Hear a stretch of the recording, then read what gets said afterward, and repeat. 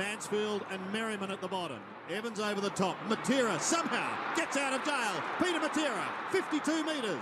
Pulls it back. What a magnificent kick for goal. A delicate little chip to the run of Matera. Suddenly the Eagles are alight. Matera sets sail for home. And the Eagles hit the front. Ingerson defiantly. Matera, brilliant pickup. Gets through the traffic. This deserves a goal. And he's got it. Magical goal. Does well under pressure. Kicks the ball back to the square. Wilson just off the interchange bench. Here he comes. Matera paddles the ball along in front. Kick a goal. Will it bounce through? Sensational play, Peter Matera. His teammate, that kick forward has been marked by Kelly. Kelly's short kick, Matera onto it. So he just seems to be able to read everything, Peter Matera. Look at this. B.O.G. Thank you very much. Oh. Huh? Well, Hayes, I thought on his birthday, that bloke is an absolute legend, Peter Matera, and it wouldn't be a Bottle-O segment for real locals, real value at the Bottle-O without getting Peter Matera on our program and just reliving some of those magical moments that I actually used to see him do out there on the footy field. I used to shake my head back in the day, Hayes, but it's nice to have him on his birthday here on Sports Day. Welcome, Roo. Thanks, Carl. How are you? How are you? Happy birthday, firstly. Yeah, beautiful, mate. Thank you. It's they say it's just a number, but I'm feeling it, that's for sure. And you're a new dad recently. Just tell us about your newborn daughter, only a couple of weeks old. Only a couple of weeks old, mate. Yeah, Molly Louise, doing really well, mum and bub. So, yeah, very excited, mate. Always wanted a little girl, and now I've got one. What does those moments that you've just heard, and they are just some moments out of what was a wonderful career at the West Coast Eagles spanning 253 games, 217 goals while we're at it. What do those moments and memories bring back for you just then?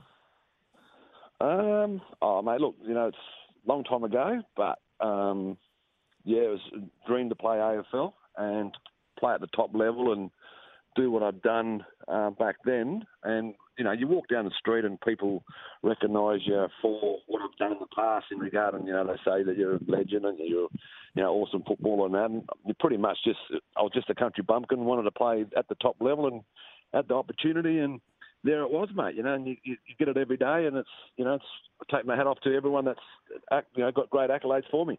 Talk us through the early days, Roo. Happy birthday, by the way. But talk us through, you know, your pathway to get to the West Coast Eagles initially.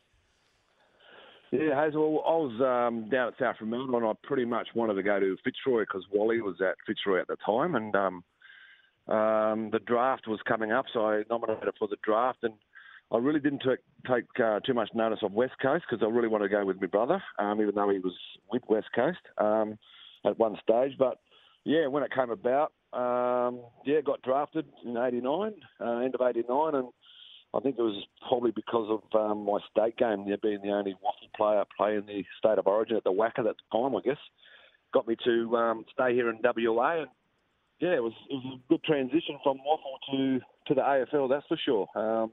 You know, being a South Fremantle boy with a few others with Worsfold and Sumich and Jacko who come along the year after, had some great times. Yeah, there was a few of you there, some great names. But if you had to name one that got the best out of you from a playing point of view, that potentially maybe fed you the ball the most, who would it be? Who would it have been? I suppose Tommy Kemp. He would have been one. Barney Evans was another that was in the middle and put it out. They pretty much just told us, tell me where to run, and they just put it out in front. Or we had a plan and always seemed to work, whether we played it in Perth or away, you know. So there was all that midfield was an awesome midfield back then, with Maney as well. We just knew how to play the wings and play which side, and he always played the dirty side and always played the good side. So I'll take my hat off to him for doing it. Good old Maney. Now, what about some of the taggers back in the day? No doubt you had to beat off a fair few, but who were some of the better ones that maybe got your measure from time to time? Well, being a Docker boy, mate, I guess Norris was a hard one to get hold of. He was pretty quick. I suppose you're looking at Pritchard was another one. You know, like you pretty much couldn't give him 5 metres. Riccardi was another one. You couldn't give him 5 metres, but they can hurt you the other way. So they pretty much tested me defensively once they got the footy. So you really had to take your, back then it was one-on-one. These days it's that zoning was a totally different, yeah. It's a shame we've lost the that part of the game, isn't it? There was so many good one-on-one battles, as you mentioned, on the wings, and now they all sort of get included as midfielders and go through the middle of the ground. Yeah, like with these days now, you pretty much play for 7 minutes, you go off for 2 minutes, you kick a goal, you go off for 2 minutes. But back when we played in the early 90s, you probably much played the whole 120 minutes, and you always played on one person, and you had to beat him all day.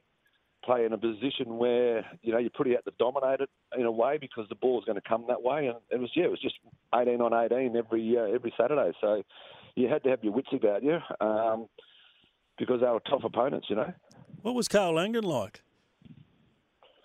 He was my mate. He was knocking over blokes left, right, and centre. If there was a fight in the middle, Carl would be right there with you. If he didn't start it, he'd actually finish it for you.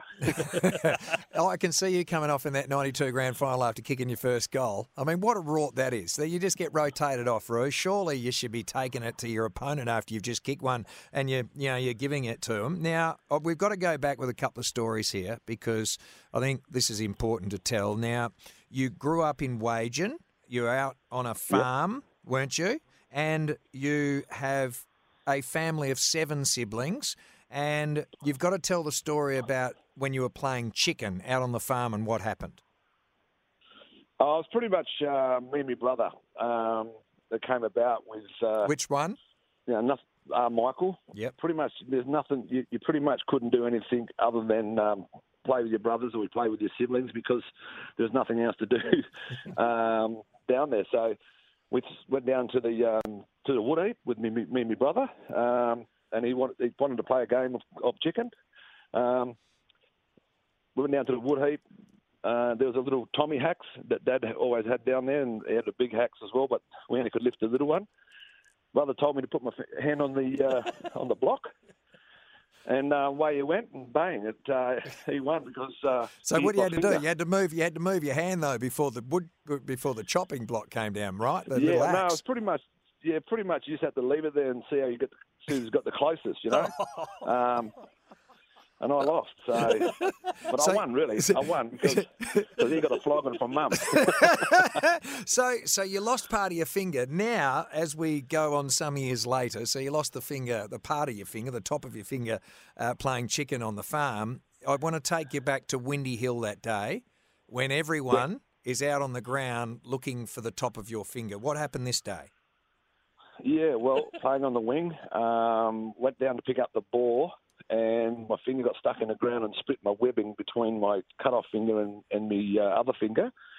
And there was blood everywhere and all that. And the siren just went. And went into the huddle, and I'm holding my hand because it was bleeding a fair bit.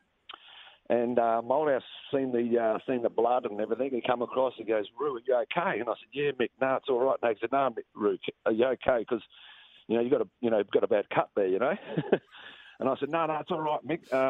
It's just a cut, buddy. I'll just tape it up and I'll be right, Anyway, I went back out, and I couldn't believe it. They had the 3 trainers, the medico, the physico, all looking for my finger, and because Mick didn't actually know that I lost my finger when I was a child.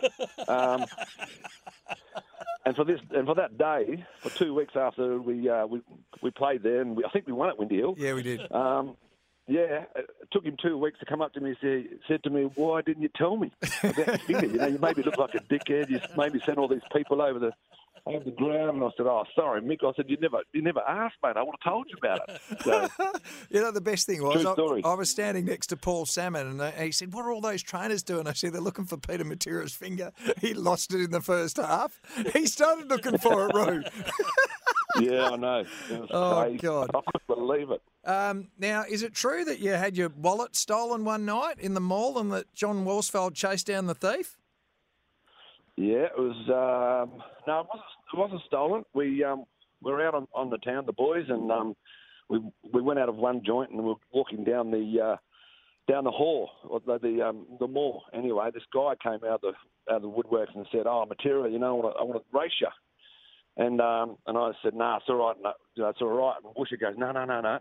You're going to race him, Roo, because you'll beat him." And I said, "Why is that?" He goes, "Because I'll be at the other end to make sure that you don't lose." Anyway, so he said, "How much are you going to pay?" And the guy said, "Oh, $20, And I said, "Yeah, okay, $20 is okay." And there was myself, I think there was Busher and Summer, maybe in Blue McKenna there, I think. And anyway, we sat up there. We all got dressed up, good shoes on, standing there ready for go for this run down for this race. Anyway, I won the race, and the bloke wouldn't pay up. And Busher just picks him up and put him straight in the Sulo bin. takes out his wallet and says, "Thanks for the $20." And then we walked off. Oh, God. Well, we could keep on telling many, many stories, but we're out of time. And thanks for being our guest here on your birthday as our great value local. Brilliant career, mate. 5 All-Australians, a Norm Smith, runner-up in the Brownlow, couple of premierships, club champion in 87, Indigenous Team of the Century, Australian Football Hall of Famer. You're inducted in 2006. The VFL AFL Italian Team of the Century too. We can't not mention that. Thanks very much for your time, Roo. Appreciate it, mate. Thanks, bro. Thanks, Hayes.